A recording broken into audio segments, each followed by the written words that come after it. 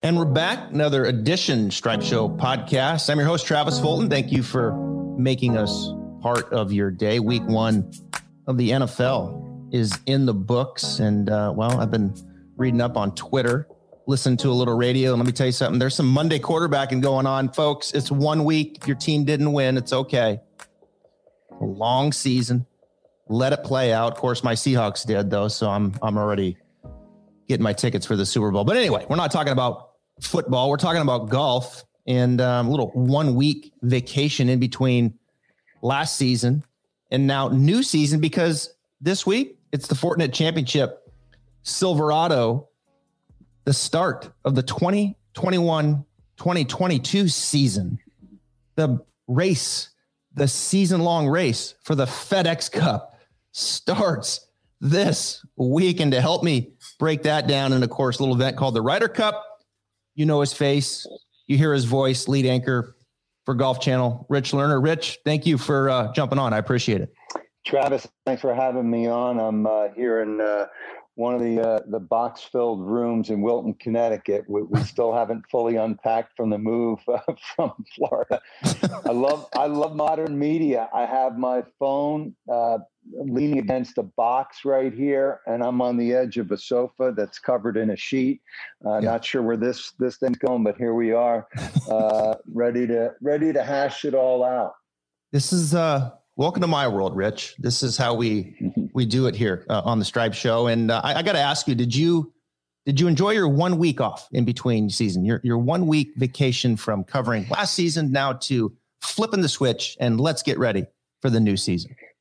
Yeah, you just take a little bit of a breath, but maybe 2 or 3 days into the off week, I started thinking and writing about the Ryder Cup.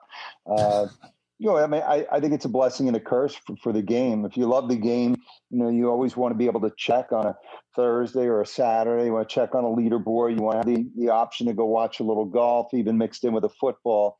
Blessing there, curse because from a golfer standpoint, they really don't get much of an off season. I mean, they'll build it in. The top players post Ryder Cup will take some time. This portion of the year, this early part of the new season is important for guys who are, say, graduating, just coming off the Korn Ferry Tour, or they want to get a head start and put some points in the bank in hopes of maybe making the Tour Championship or making the playoffs later in 2022. Yeah, certainly the fall season counts more now. We see players playing. I mean, John Rahm is playing this week. Stuart Sink won this event last year, certainly went a long ways. He added a second win that helped him, get to Atlanta at the end of the year. I want to ask you, though, before we spend all of our time on the Ryder Cup, because that is the big event here we know coming up, I want to ask you about how you think the playoffs are going, the FedEx Cup playoffs. This is 15 years now. We've seen this. Amazing. Yeah. 15 years this has been going. Lots of changes over the years, not so much as of late, although it did go from 4 events to 3 events. Finau gets the big win at the FedEx St. Jude. Cantlay, of course, wins the BMW championship and then hangs on to win the overall Tour championship.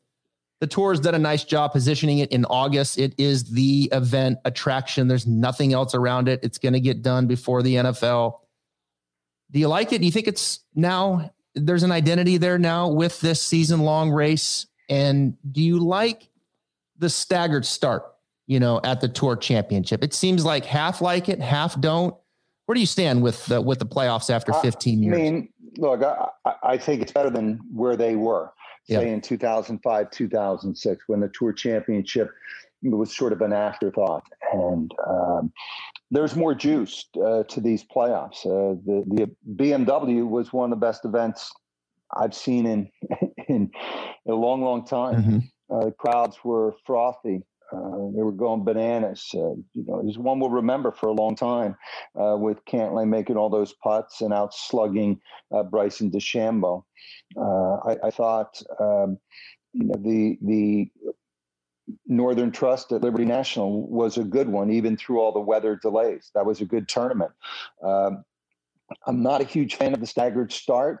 I don't particularly have an answer or a good option. I just find it odd, and I understand why they did it, because the points, my buddy Steve Sands at the grease board, tabulating like an accountant from a big firm. That sort of confused people, and it just didn't quite feel right. If this is your Super Bowl, to be tabulating points on a grease board. So there had to be a way to reward, the FedEx Cup points leader to that juncture of the season right up until the finale. But Rahm and Kevin Na tied for the low aggregate at East Lake. Shot, I think it was 14 under. And Patrick Cantlay, I think, shot 11 under. That just doesn't quite feel right. Yeah, I understand. This is a season-long race, so that doesn't especially sit well with me. But I don't. Some people have thrown out a match play option. I'm open to other ideas. I think it's better than where they were. And I do think it certainly has the attention of the players, these playoffs, principally because the money's so enormous and it's going to get bigger. And I do think it is a noteworthy achievement to have won the FedEx Cup title. And I understand why the tour has gone all in the way that they have. This is, an umbrella sponsor. FedEx, sinks a lot of money into this. It's more than $500 million. Not every league is fortunate to have or good enough to have an umbrella sponsor.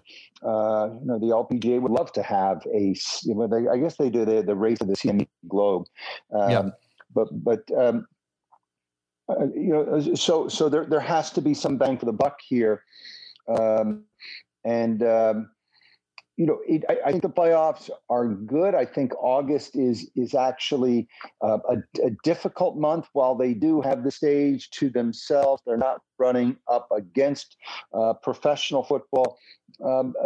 It's a month typically where people have checked out. They're not watching as much television. They're at the beach. They're on vacation. They're getting ready for school. I don't think the ratings were through the roof. But that said, people aren't watching traditional ways. It isn't just the big box experience. It's right here. It's, you can be at the beach and still follow the golf. So I think the playoffs are good.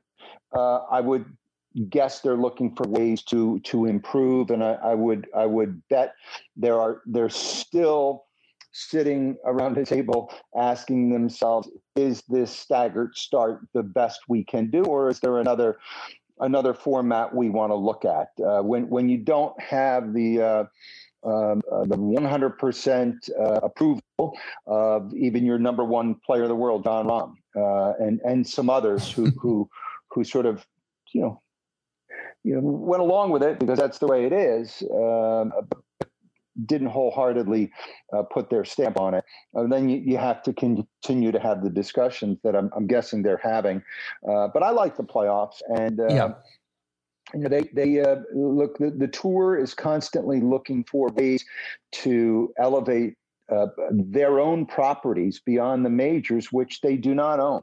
People forget why do they continue to push the players and the FedEx Cup and the President's Cup? Because those are properties that they control and they own. They don't control or own the Masters, the U.S. Open, the PGA Championship, the Ryder Cup, the Open Championship.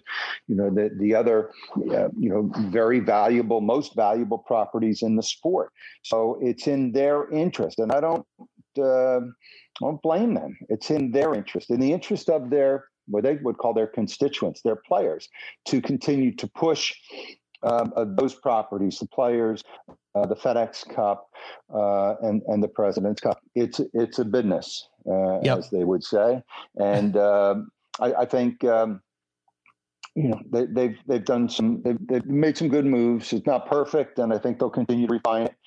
And they have to obviously keep an eye on the threat, from that upstart proposed Saudi league.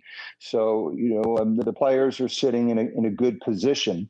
New television contract means much more money coming into the sport, possible threat from an outside agency, in this case, the Saudis, spurring their own leadership, to figure out ways to grow their own business and put more money in the pockets of the top players.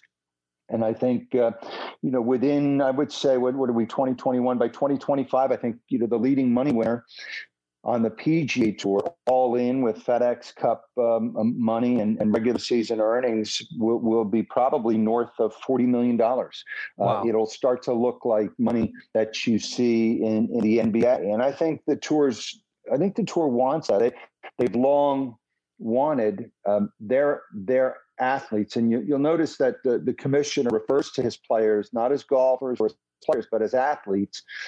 And they want their athletes to be considered and evaluated in the same light, same realm as the great athletes from the other sports, and that means those enormous payouts and contracts. That may seem a little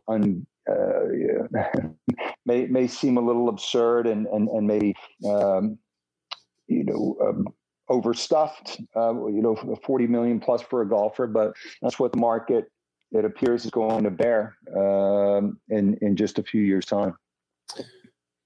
Yeah, wow, that's a lot of money, right? 40 million. Is, but Travis, every time I go play golf, I shake my head at how hard this sport is. Oh man, and they're a blood. You work with them. They're just a blessed few on this planet who know how to do it. It being put club on ball consistently the right way over and over again, and it's skill, and a lot of people want to watch it, and so go get it. It's a great time to be a professional golfer. Yeah, it is. It's interesting because it segues into all that, by the way, is job security. We call that in the instruction industry. And there's plenty of it, thankfully, because you'll never be unemployed if you know what you're doing in teaching, because the game's hard. So they need your services to get better. But the segue here is, all of this and with Tiger, on the sidelines, and, over the last 6 or 7 years, we know Tiger is the needle. He's it, man. No one does what Tiger does to viewership coming on. And of course, Tiger, he's been sidelined. We're all hoping he comes back. We don't know if he will, if he does, how much time we have with Tiger playing at the elite level. He's got a lot going on with his body. And we know that. And we've seen Tiger over the years. We've seen bouts where he wasn't playing. And I can remember to myself, like, man, I'm concerned about the sport without Tiger. What's it going to look like? I know there's other names and this and that, but I always had a little bit of a concern.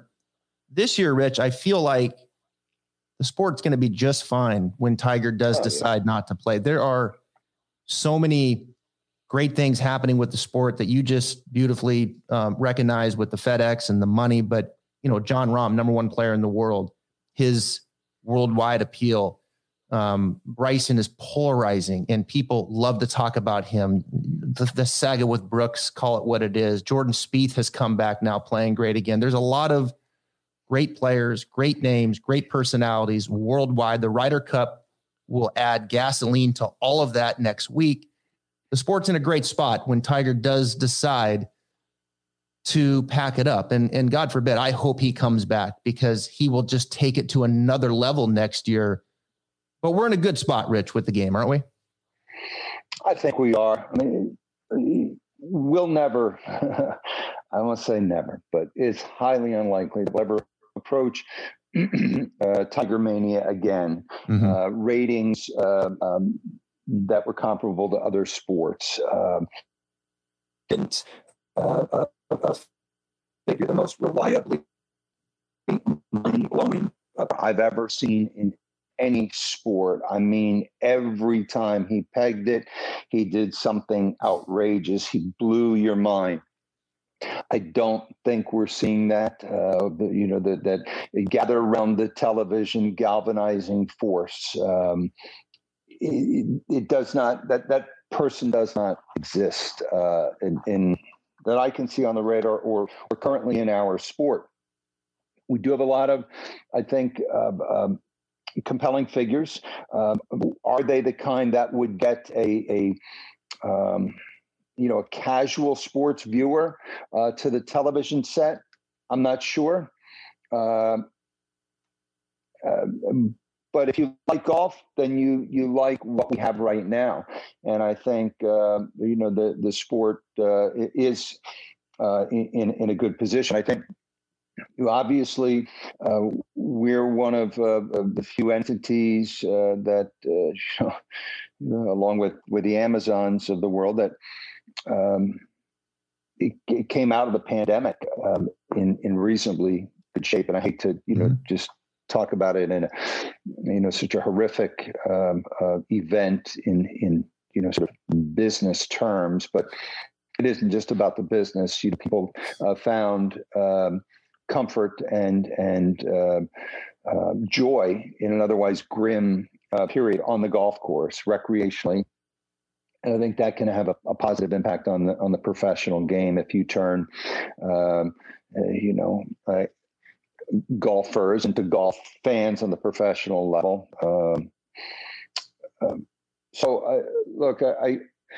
As for Tiger, I have number one,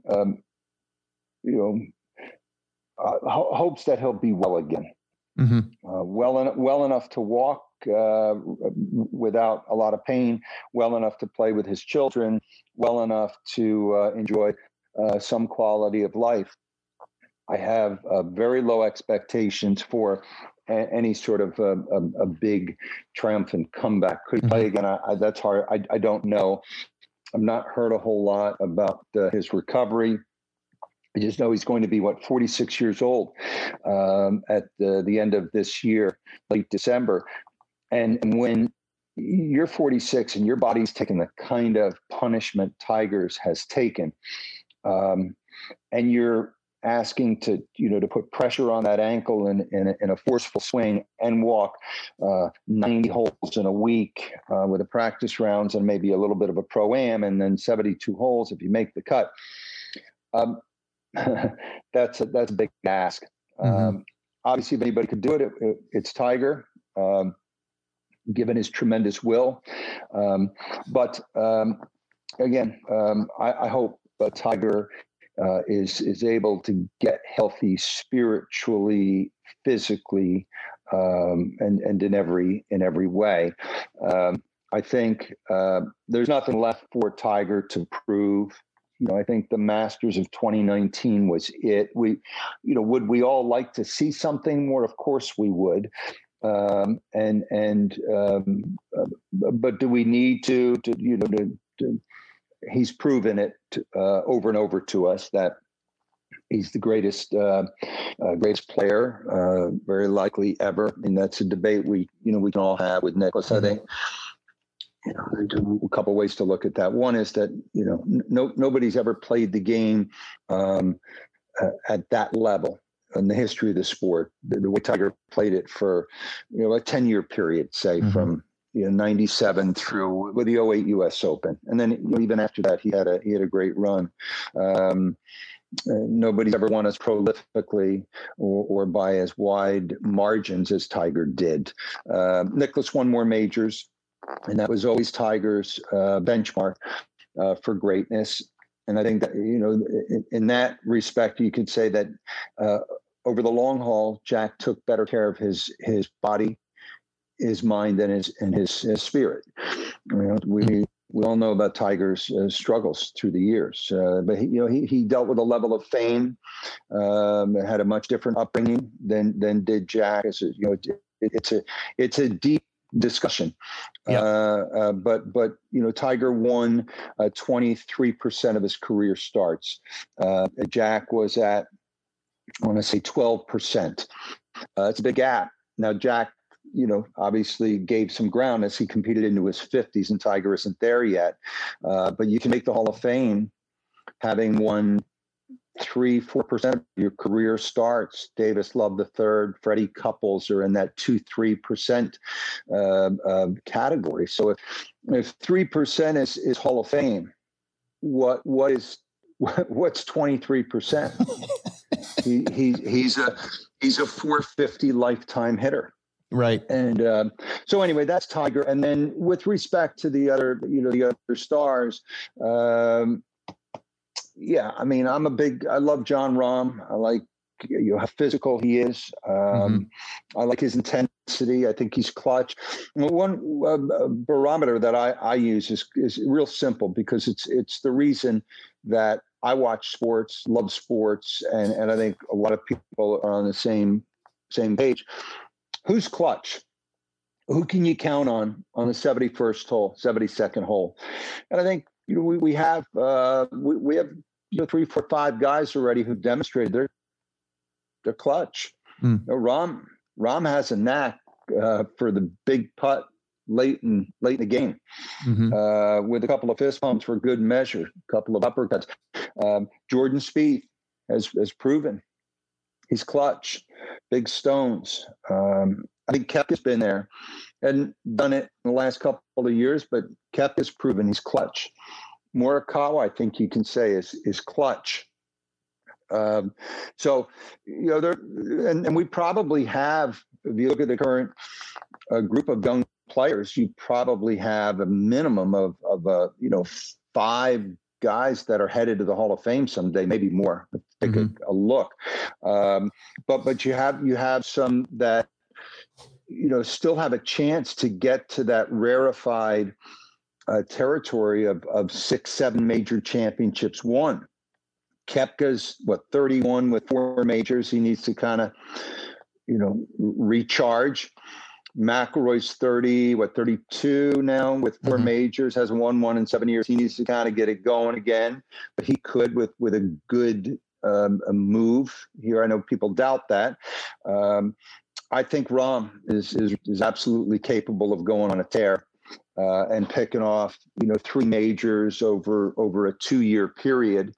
So I think and Spieth as well. If Jordan, and I think Jordan is close to being all the way back. I mean, obviously this year he brought back the old magic, and that was might have been the story, one of the 2 or 3 biggest stories of this past season. So there are 4 or 5 guys who have a chance to get to 4, 5, 6 majors if things break their way, and it gets more difficult, because I do agree with the sort of consensus that it is deeper than it's ever been, and that goes to the money. That goes to the money that's available in any profession. When you put up the kind of money they're playing for, it brings out all the sharks, man. I mean, everybody wants a piece of it. It gets harder and harder to do. Well, it's just going to get deeper too, because I heard Xander make the comment that these graduates that this year are coming from the Korn Ferry Tour, it's the best class yet. So it's just getting deeper, and you're going to see a lot of these players at the Fortinet Championship, like Will Zalatoris, who now is a PGA member, and we saw what he did last year when he came out, and he wasn't even, at least from a finish standpoint, wasn't the most impressive player on the Korn Ferry Tour when he was out there. So there's just so many more coming, and it's from everywhere. Travis, what's that? They're coming from everywhere. I go back to what I said. There's never been a better time to be a professional golfer, and there are more places around the world now where you can go as a young professional to try to master the art and science of putting a 72-hole score on the board. And that is what it's all about. So you can go to the Form Tour. Used to be and then there's the Mackenzie Tour. They've been changing names, but so that's in Canada. There's the PGA Tour Latino America. There's the Korn Ferry Tour. There's the Australasian Tour. There's the Asian Tour. There's the Sunshine Tour in South Africa. The European Tour. There's the Challenge Tour where Brooks Koepka cut his teeth. I mean, there are just so many places now to go, and figure it out and earn a buck. Yep. And so by the time they arrive at the PGA Tour, if they're good enough to get there, the spotlight's a little more intense. There's greater money and there's greater competition. But in the end, for that player, it is what it had been. It's putting a 72-hole score on the board, and so many places to earn a living and to master the craft, more so than ever before. And that's why it's just more competitive than it's ever been. Let's take a second to talk about the folks over at OnCore Golf. OnCore has earned a reputation across the golf industry and with golfers everywhere for its combination of value, performance, and customer service. Their team in Buffalo, New York, is flipping the script on golf technology through perimeter-weighted balls made with the high-density particles and proprietary nano-transitional layer, offering players enhanced accuracy, control, and distance. OnCore recently added the Vero X1 to its suite of award-winning golf balls, one that already included the Golf Digest gold-rated Elixir and low-compression Avant 55. Through its full suite of golf balls, OnCore can help transform any golfer's game. Visit OnCoreGolf.com/Travis Fulton for more info about OnCore and start revolutionizing your game. Now back to the Stripe Show podcast. Yeah, I can remember earlier this year when Garrick Hago came over, and I had been watching him on the European tour, and I was like, man, I'm really excited to see how he stacks up over here, because he's so impressive on the European tour. And the same with Guido Migliozzi and Wilco Niederbar, and like these guys you watch on the European tour, young players, and I'm like, here comes Hago's going to come over and play, and he wins. And it was like, a lot of people were surprised. In my mind, I'm like, I'm really not that surprised. I've been watching him in the morning. He's won 3 times on the European tour at the age of 24. And he comes over here and just keeps it going. He's like, ball, club, off we go. You know, Guido. Yeah. Brilliant player. The Italian finishes 4th at the US Open. And it's just amazing stuff to watch. All right. We got to get to the Ryder Cup here. Those guys didn't make the Ryder Cup this year, but I have a feeling they'll be on the team here in years to come for sure. But the Americans, Rich, there's the saying in other sports, this game means more than the others, right? This is a big game, and we all know they add up, and every game is worth the same, but there's those games that just feel like they mean more than others. And every Ryder Cup's important, but this one just feels huge. The Solheim Cup, the Europeans win. The Americans, huge favorite on paper. You go to the men here, the Ryder Cup. They've struggled, lost 9 of the last 12, were embarrassed really 3 years ago in France. And now they're on their home surface on paper. It's not even close on paper when you look at it in world rankings and for what that's worth. So here's the picks. We know Stricker. We know Morikawa, DJ, DeChambeau, Koepka, Thomas, Cantlay. They were locks. Stricker picks Finau, Schauffele, Spieth, English, Berger, Scheffler. The only one that was a bit of a surprise to me was Scheffler. Hasn't won yet. We know he's a wonderful driver of the ball. We know he has a rapport with Spieth, which I'll get to, an alternate shot, which I think we will see. I would have picked Sam Burns over Scotty Scheffler. I've been criticized by my listeners multiple times. I'm a Sam Burns homer. So I'll go with you there, but I just think Burns' game is better. But Scheffler is the pick. Any of the 6 a surprise to you, or is that kind of how you had it lined up for you, Team USA?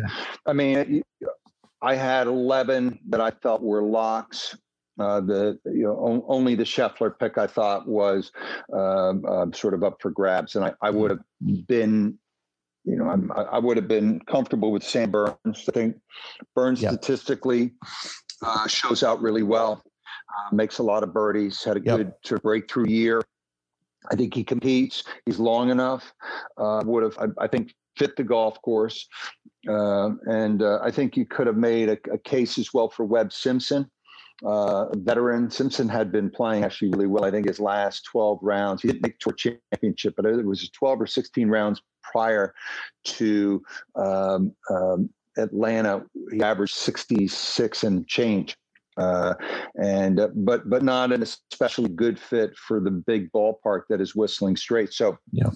I think he has the 12 that he wants, and I think Scheffler. They probably ran. I'm sure they ran all the numbers, and they checked with the guts of the team, which would be Spieth, Thomas, Schauffele, those guys, and they all like Scotty Scheffler. And Scheffler made the finals of the match play for what that's worth, back in Austin where he went to school. He makes birdies and he competes. So I think. This is a crucial Ryder Cup for the United States. I mean, if they don't win, it's we know what's coming. There'll be some blame will be probably put at the feet of the old guard, the older guard that is still in charge.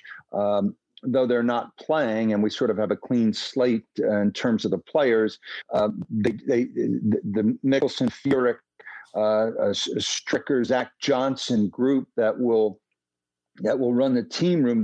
They still have influence. They still have the ear of the players. So if for whatever reason they don't perform, I think some blame will be levied there. I'm just sort of jumping ahead here. Yeah.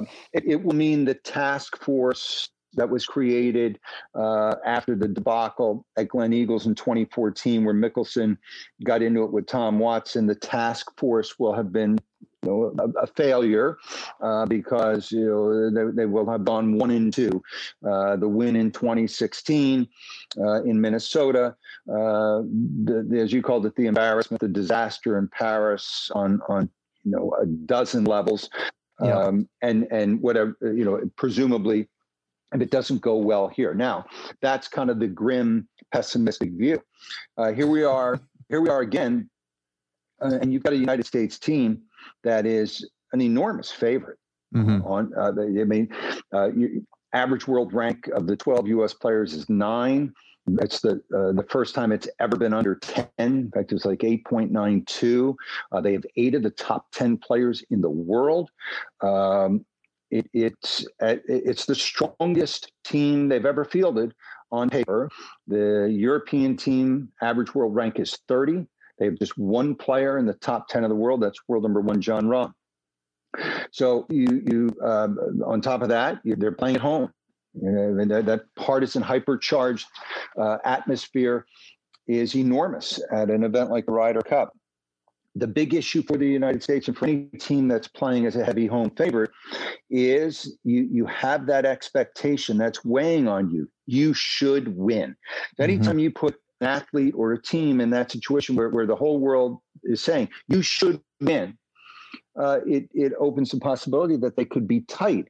And I remember asking Jim Furyk after the 2006 Ryder Cup in Ireland, where they got hammered.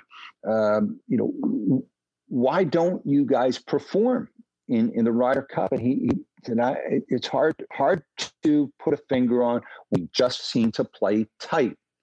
Now, that's a long time ago. That's 15 years ago. This is a whole new group here. And they seem to like each other for the most part. Right? I know we've got the Brooks-Bryson issue. They seem to like each other. They don't have the scar tissue for the most part. These are guys who played well under pressure for the most part. But they're in against a group of guys who know what they're doing. And while this European team, I don't think is especially strong on paper, they can put out some formidable pairings. And you can begin to make a case for a European win. I think that the question will be, what do they get out of Hatton, Fleetwood, Fitzpatrick, Westwood, Wiesberger, and Poulter? Sort of those 6.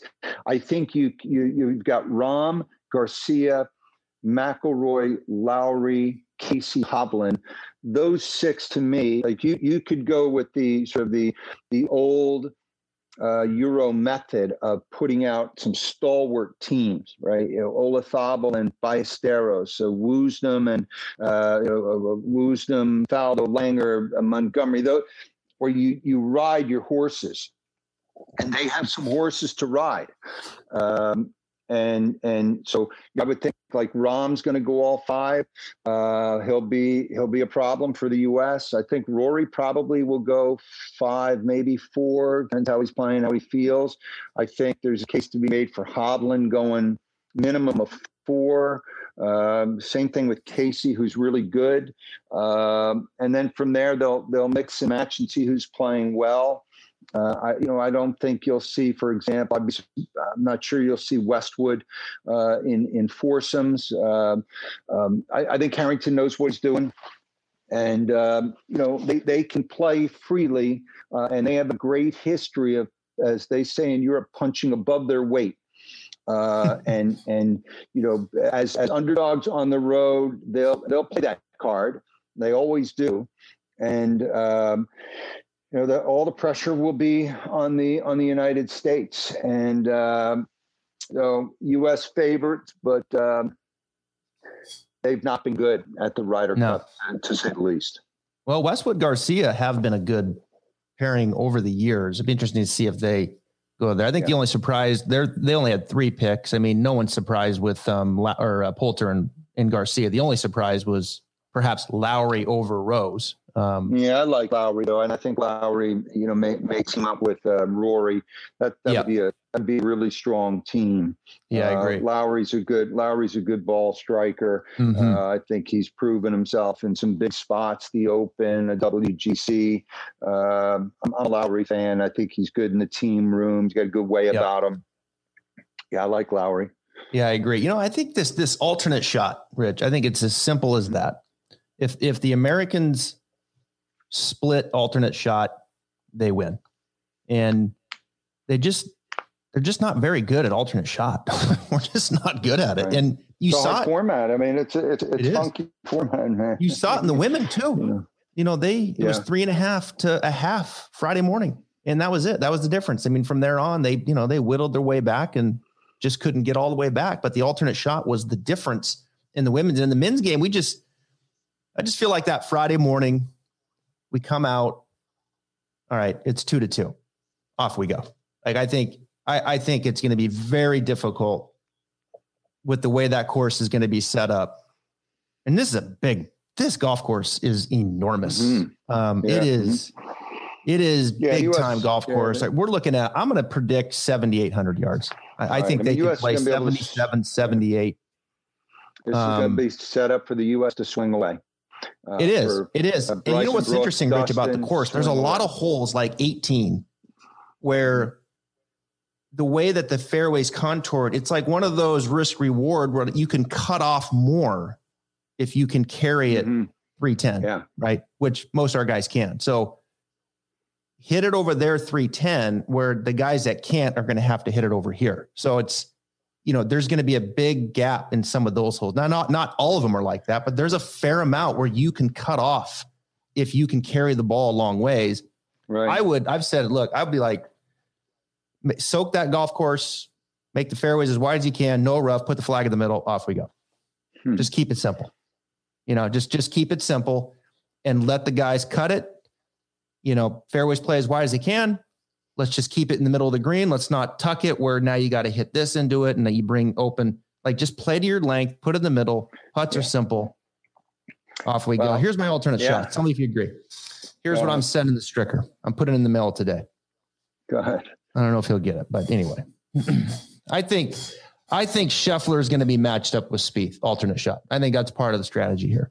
They've played a lot of golf together. It makes sense. Mm-hmm. I think those guys are going to play together. I know everyone's like big on Xander and Cantlay. I think I'd put JT with Cantlay. Or I'm sorry, I think I'd put JT with Xander. Mm-hmm. I like Justin Thomas with Xander, and I like Cantlay with Morikawa. I like those two together. And I also like as my fourth, Harris English and Daniel Berger. There it is in the mail today. I like to them Steve all, Stricker. right? So you're sitting Koepka because we're not sure he's 100%. You don't want to wear him out, right? You'll play him, but you don't want to wear him out. I need Koepka in best ball. Bryson because you don't like you wouldn't want Bryson in an alternate because his chipping is a little suspect. I don't know. It'd be nice to have 340 off the tee in alternate shot, wouldn't it? Yeah, it would. But I'm just. Who do you pair Bryson with, by the way? I don't know. I guess that's probably the answer. Bryson I don't know. Are you going to have a golf ball issue? Now that's playing in Bryson's head. That emotional instability, things start going down. Bryson can get internal, like the mojo. I worry about that. I don't want. Where's Tony Finau? I don't see Tony Finau. I like to have Tony Finau's tee ball in alternate shot. I need Finau. Well, you got to sit somebody, right? So it's like, I'm looking for chemistry here, and perhaps I'm going a little bit against the exact world golf ranking and more towards who can complement one another with their style of play, which is what the Europeans do so well. I mean, I think Francisco Molinaro, Tommy Fleetwood, those guys don't hit it far at all. And yet they just wear you out. They're just so complementary to one another. So that's the way I was looking at it. I get a little worried with Finau around the greens. I love Finau in 4-ball. I would put Finau with Koepka both days. Best ball, off you go. Koepka, the calming, overconfident player, when Finau just feeling like I can just fall out of bed and make 7 birdies and play loose. Right. So, it's hard to argue with any of the pairings she put together. Molinari Fleetwood was perfect for the golf course in Paris. It was all about ball control over there. This is a different park here. But no, hard to argue. That's the thing. The United States almost has an embarrassment of riches, right? How can you go wrong with, who's going to argue with Morikawa Cantlay as a team, or take your pick. Right. You can. I think he has a lot of options, and he can go. Sort of ball control, put immense pressure on the other team by keeping just wearing you out. With kind of a Cantlay Schauffele pairing, or he can just hammer you with power. Mm-hmm. He has the ability to go a lot of different ways. Well, this one feels really big. This one does. It's a must win. I'm going to say it. It's a must win situation. We have to win. Yeah. You make a good point though. When you're expected to win, that's an added pressure, and it's just different.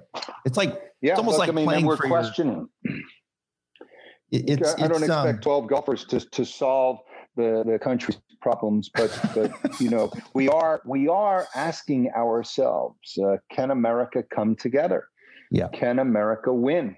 It's been a hard road here, and even something as simple as a golf competition, you hope they can come together and they'll be asked. But I think one other factor here is, what will the tone be the first 3-4 days, and how will they handle media? Right. Every player is going to be asked about the team room and Brooks and Bryson. Yep. They'll have to, sort of be on point there. And I'm sure Stricker will review messaging with his team. And then I'm curious how they're going to handle COVID and the inevitable questions that are going to come. Are you vaccinated? And I don't know the answer. I don't know how many are vaccinated, what their plan is.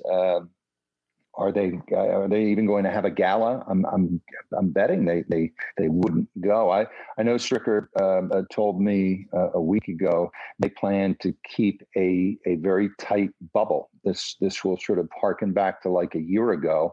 Again, he wouldn't reveal who's vaccinated, who's not. But that's an element that could creep in and become sort of a dominant theme. I'm sure the press will push for those answers. And so those are always little sort of side issues that you keep an eye on the week of a Ryder Cup, and sometimes it can get away from a captain. And I always, I'm curious how the captains handle press. McGinley was great at it. The Europeans have tended to be better at it than the U.S. captains in the past. So I think Stricker is honest and earnest as the day is long. And I think the early reviews have been good. He's kind of no nonsense. He knows what he wants. He's playing at home in Wisconsin. He's obviously going to have tremendous support. But yeah, you keep coming back to everything sort of lining up for the United States. And to your point, if they don't, well, what then? Right. So this is a crucial Ryder Cup. I agree for the United States. I mean, and that, again, that means Europe will likely play with some freedom because, they've won 7 of the last, since the turn of the new century, they've won 7 of 9. Yep. Here's, how we guarantee a win. I'm going to let you go because I'm going to let you get unpacked there. A guaranteed win is day one, Brooks and Bryson stand up and they hug it out. And they just hug it out and let's go win this thing. Those guys would run through the wall. Off we go. Right. I mean, I've heard that, that idea. Really what they should do is on the first day, have Brooks and Bryson play a practice round together. But that's likely not going to happen because we're assuming they're going to be in these pods, right? Of 4-man pods, and that is not happening. Brooks and Bryson in the same group, but that would be kind of a cool thing. Is even if say they're on the range or practice putting green, just some show of unity. I've been told.